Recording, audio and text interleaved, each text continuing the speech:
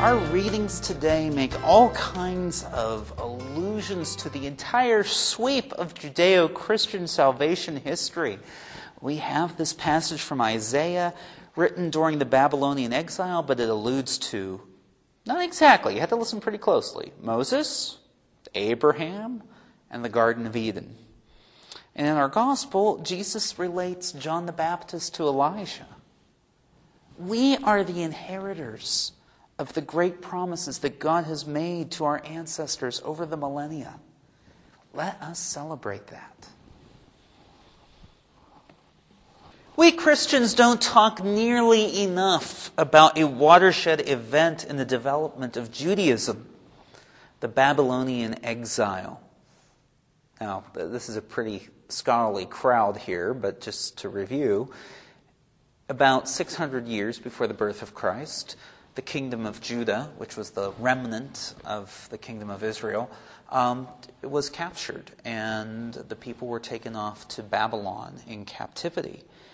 This was pretty challenging for the people, but it is what made Judaism a great religion, grappling with disaster, with rejection, trying to figure out how to explain when bad things happen to good people.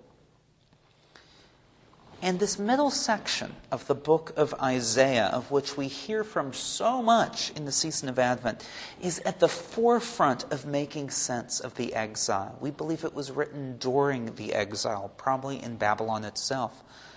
Isaiah not only promises a brilliant future for us, Isaiah asks us to recall the greatness of God in the past, to see everything happening as part of God's great plan.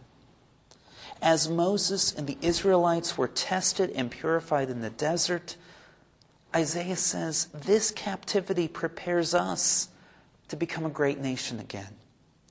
As God called Abraham out of Mesopotamia to come to the Promised Land. Did you ever realize that Abraham was called from the same place where they're in captivity? Coincidence? I don't think so. Just as God called Abraham, God will call us back and reward us for staying faithful to the promise.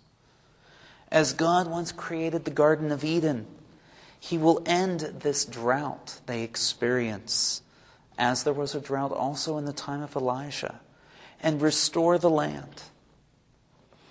Now, if I ever had to speak to a group of people who understood the end of the exile, it would be you students who have just finished your finals. Right? I can see some of you are carrying yourselves very differently than just a day or two ago. Some of you are experiencing the promised land of winter break. What are you asking of God this Advent?